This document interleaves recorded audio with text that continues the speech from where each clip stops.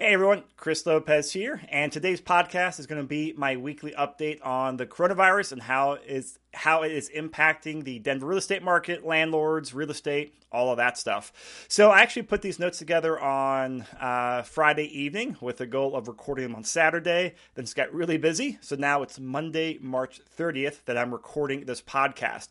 So some of the information might already be slightly outdated since things are moving so quickly right now, but I do want to run through the information because I think a lot of it is still very important. So today I will cover a question that a reader emailed in that I think will be helpful to a lot of listeners out there. I will go through some updates on my properties and just run down a general bullet point list update of different things going on around the market. So real estate, showings, closings, lending, tenants, just all that stuff on the latest that I know.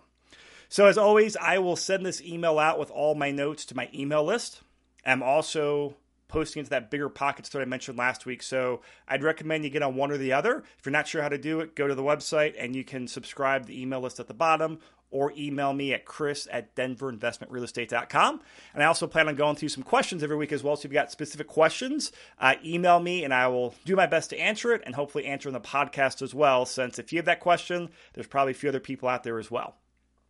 So the question says, hey, Chris, I was curious what you think of the situation overall and how it's going to affect the market. One of my rental properties I'm just breaking even on, and I feel like I should sell in case rents drop or my renters don't want to renew come July. So I was wondering what your relatively shortened opinion is surrounding the current situation. So I'll say this again, I don't have a crystal ball, but I think we'll be in for a rough ride through April, and hopefully towards the end of April, we might start getting more clarity as to what's going on. We'll know more about the government bailouts that were just signed over the weekend. We'll know more news about how quickly the virus is spreading, how much that is impacting different businesses, and how much of these government bailouts are actually getting to people and helping end people pay their bills at the end of the day. So I think in the short term, we'll have some bumps. But two things here, since sounds like you're leased through June or July, you don't need to make a decision right now. So that'd be my recommendation.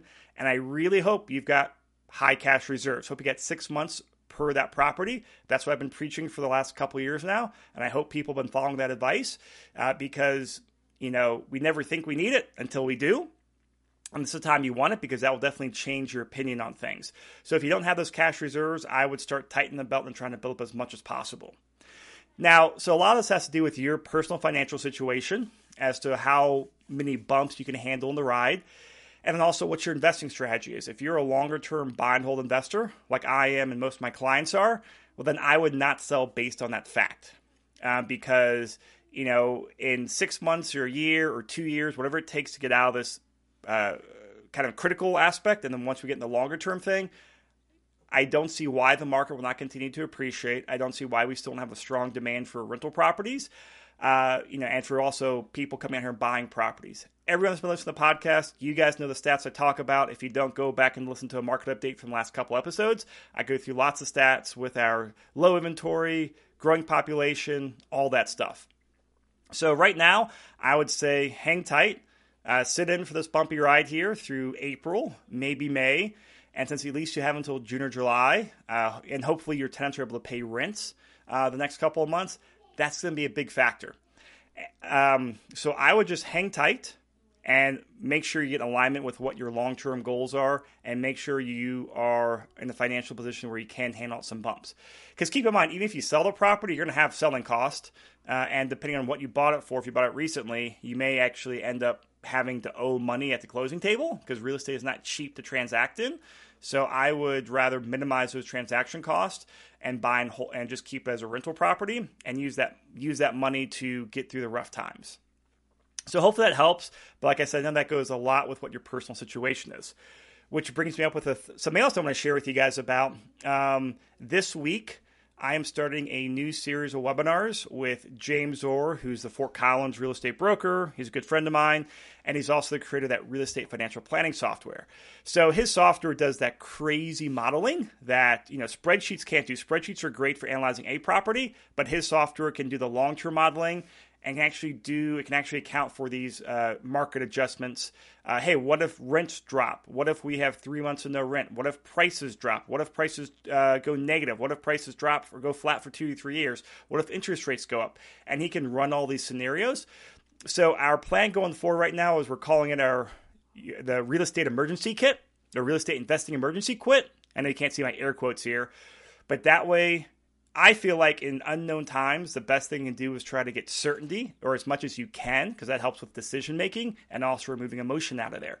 So we're going to be doing a series of webinars through a couple of just scenarios that we have created and discuss those, and actually be doing some webinars too on helping people to model their own scenarios, their own portfolios in the software. And James is giving away like a lot higher free accounts because he truly wants to help out people with this information.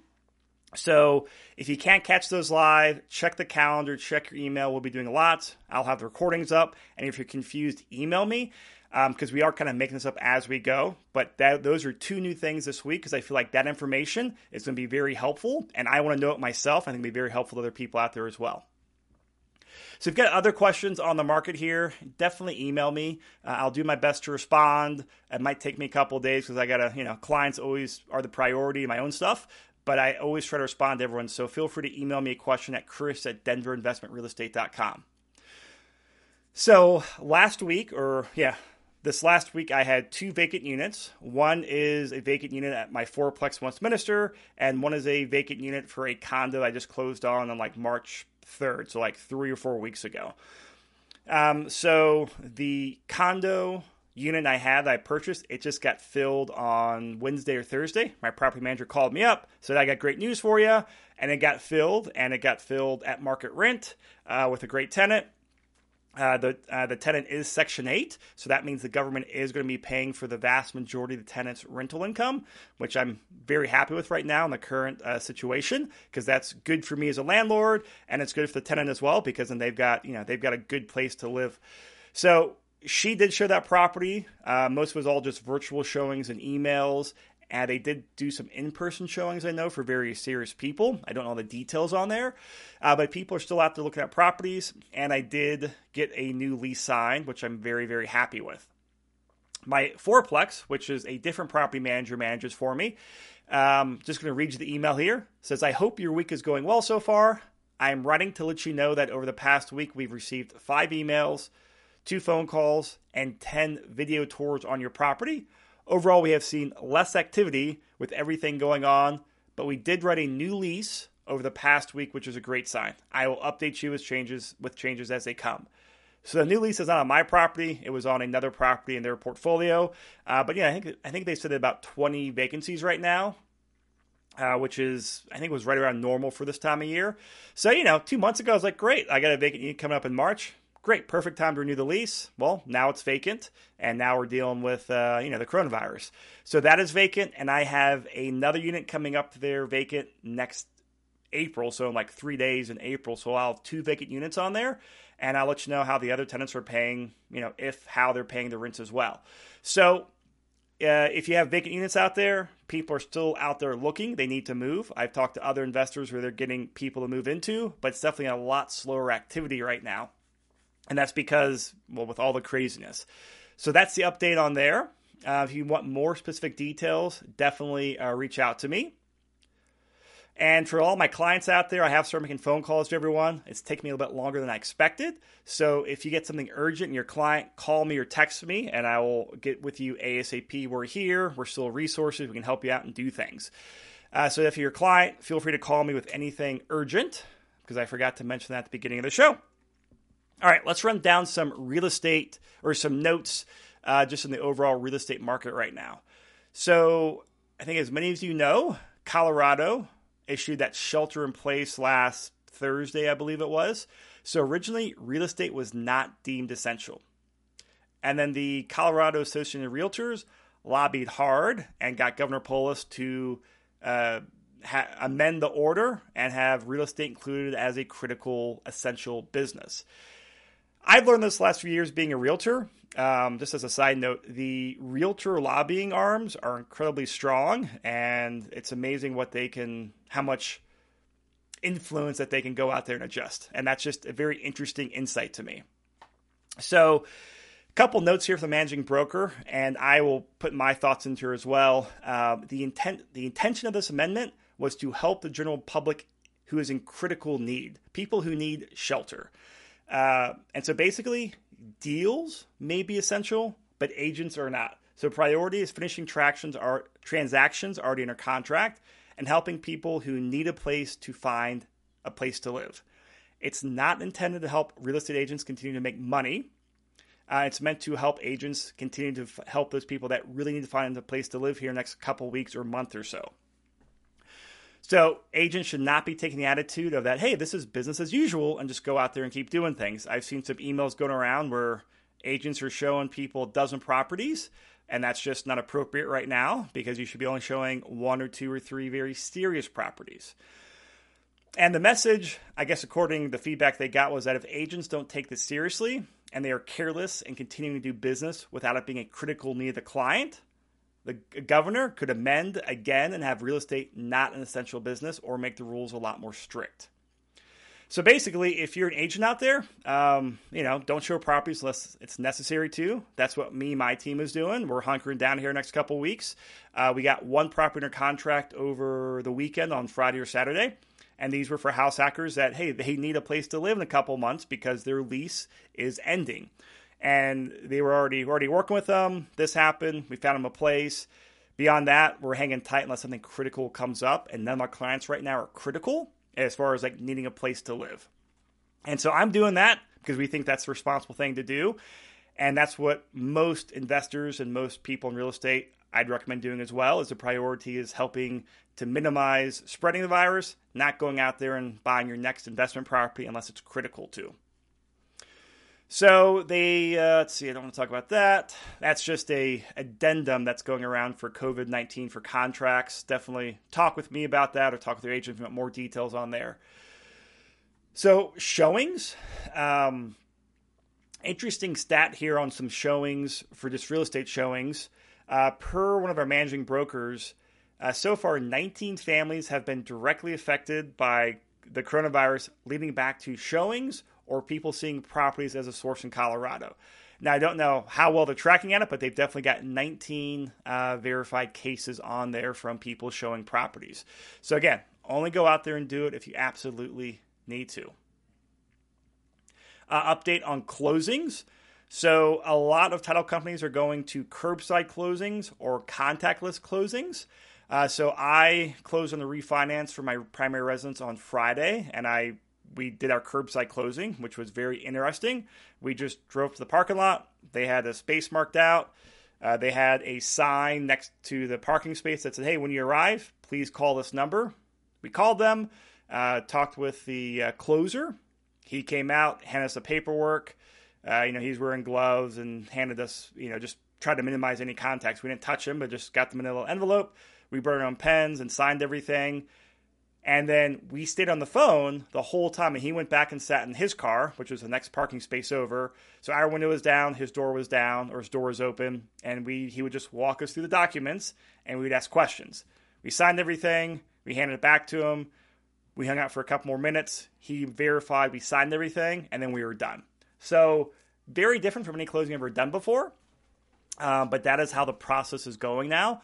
So I'd say the most difficult thing about that was I had my 2 daughters in there, and getting them to sit still for an hour. Well, that's challenging. But as far as the closing went, that went pretty well. So closings are still happening. We have a couple other properties that were under contract before the coronavirus hit Colorado, and those are still moving forward and happening. But the agents won't be there, the lenders won't be there. Only critical people actually need to sign the documents will be there. Everyone else will be available by phone call. So as far as I know, that's how every closing is going at the moment. Either contactless in the conference room or doing a curbside closing. So talk with the title company you're working with. So some interesting mortgage updates here. And this is from a webinar from that Joe Massey was on. Because I've seen a lot of the headlines about mortgage being able to do the mortgage forbearance or suspended mortgages.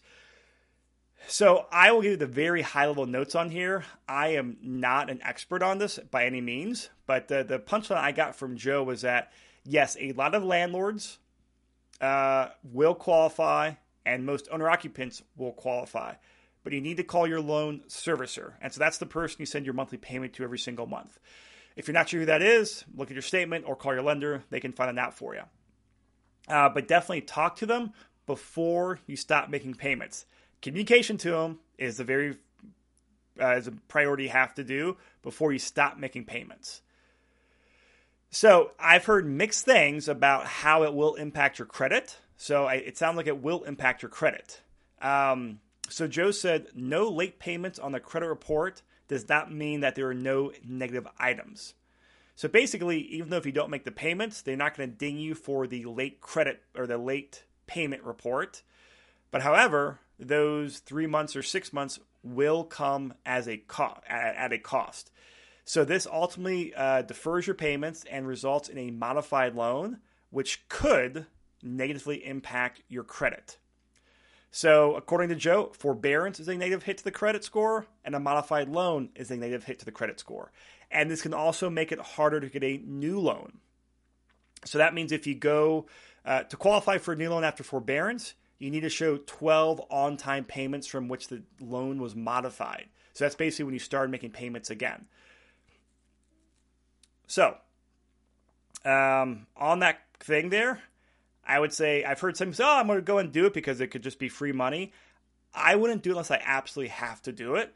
And so I would wait at least another week or two or a couple weeks to see what the exact information is, because it sounds like you will have some negative impact on your credit score, and it will make it harder to get a new loan in 6 months or 12 months if you want to go out there and buy another property. So I think this is a last resort. So stay on I'll keep you updated on this as I learn more from Joe and other people around town. But at the end of the day, the best thing to do currently is if you have the cash reserves, continue to pay your mortgage and pay it on time, and only use these programs as a last resort. And I've also seen this, Joe sent this to me, a few other people sent this to me as well. There's a really interesting 3-page article. I don't know who wrote it, but a couple of people sent it to me that explains what's going on in the mortgage industry right now. And it's really, really interesting. So if you want the details on that, email me. But it talks about what happens when you get the mortgage, how it goes to the loan servicer, how it happens behind the scenes, and how the Fed buying all these mortgage-backed securities can actually, how that's impacting the mortgage industry right now. So I'm not even going to attempt to explain it, but if you want to like geek out on some numbers and understand the behind-the-scenes process of mortgages, email me and I'll send a link. Or actually, no, I'll put the link in my email out to everyone on my email list here. So last couple things we'll talk about are some market trends. So overall, showings have gone down, which is no surprise there. And I really think that up until the stay in place order, we'll have updates before then and updates, lower showings after them.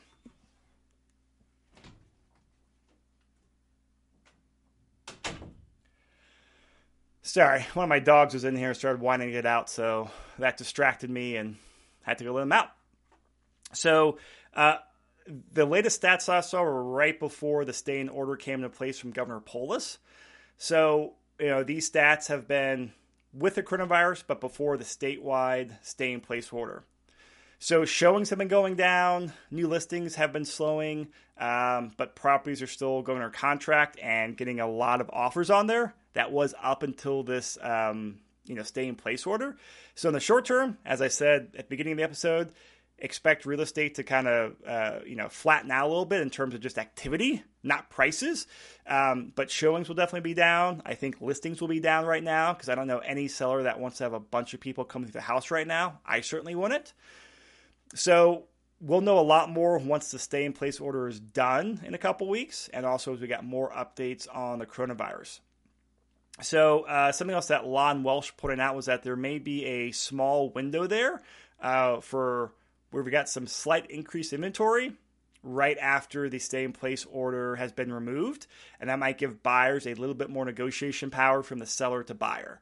Now we'll see how that plays out in a couple weeks. Personally, I think you're going out there to save $5,000 or $10,000 off your third property or eighth property, that would not be my priority right now, either to show people or to go out there and buy those myself. But in 2 weeks, we'll know a lot more, and we'll reassess things then.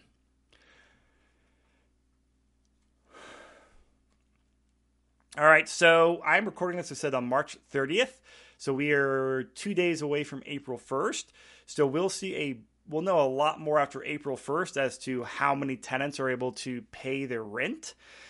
So I think through April 1st and May 1st, I think those will be the rough times for landlords because, a lot of people are losing their jobs, a lot of people are getting reduced pay, and how many of them can go out there and pay their rents right now? I don't know. I don't know on my properties what's going to happen. So I'll be curious to see, and I'll share what I get as well. And then I think as the government bailouts start trickling down to people, hopefully that keeps the economy afloat. Hopefully that allows people to keep paying their bills. And so maybe by May 1st, by June 1st, we'll have a lot better idea as to what's going on. So an important note here on handling if you're self-managing your properties, which I don't, but this was something I've heard a few people say. If you're self-managing your properties, make sure you stay consistent on how you handle your tenants. Because if you handle tenant A different from tenant B, that could be a form of discrimination. It might not be directly, but you could indirectly be discriminating against someone, which you definitely don't want to do. So make sure you have your policies written out and keep good records of your correspondence and treat everyone the same. All right, everyone, that'll wrap up this podcast. If you got any questions, let me know. I will try to answer them over email. I'll try to answer them on the podcast here. I'll try to do a weekly update when I have enough data to. And make sure you check out those new webinars that I'll be doing with James Orr. I'm really, really excited about them. I think they'll give a lot of information out there. And I know I'm going to learn some new stuff. I think a lot of you guys will as well. But it just kind of goes in that bigger passion that both James and I have for doing the longer-term planning, that longer-term modeling with real estate, and how you make it all work in the big picture. We got handed a big, big curveball. So we're going to see how that hits the market and how that hits people's individual portfolios. And hopefully we can learn, prepare, and improve on that. So last but not least, I'm going to keep saying this, shore up your financial reserves right now if you haven't already. Hopefully you've got some money in the bank. If you're not, do everything you can right now to just get some money in the bank. That way you can hold on to your properties, because if you hold on to the properties, you will be wealthy in 20 years. If you lose them, that's where you run into problems. If you have any questions on this stuff, email me. I'm here as a resource.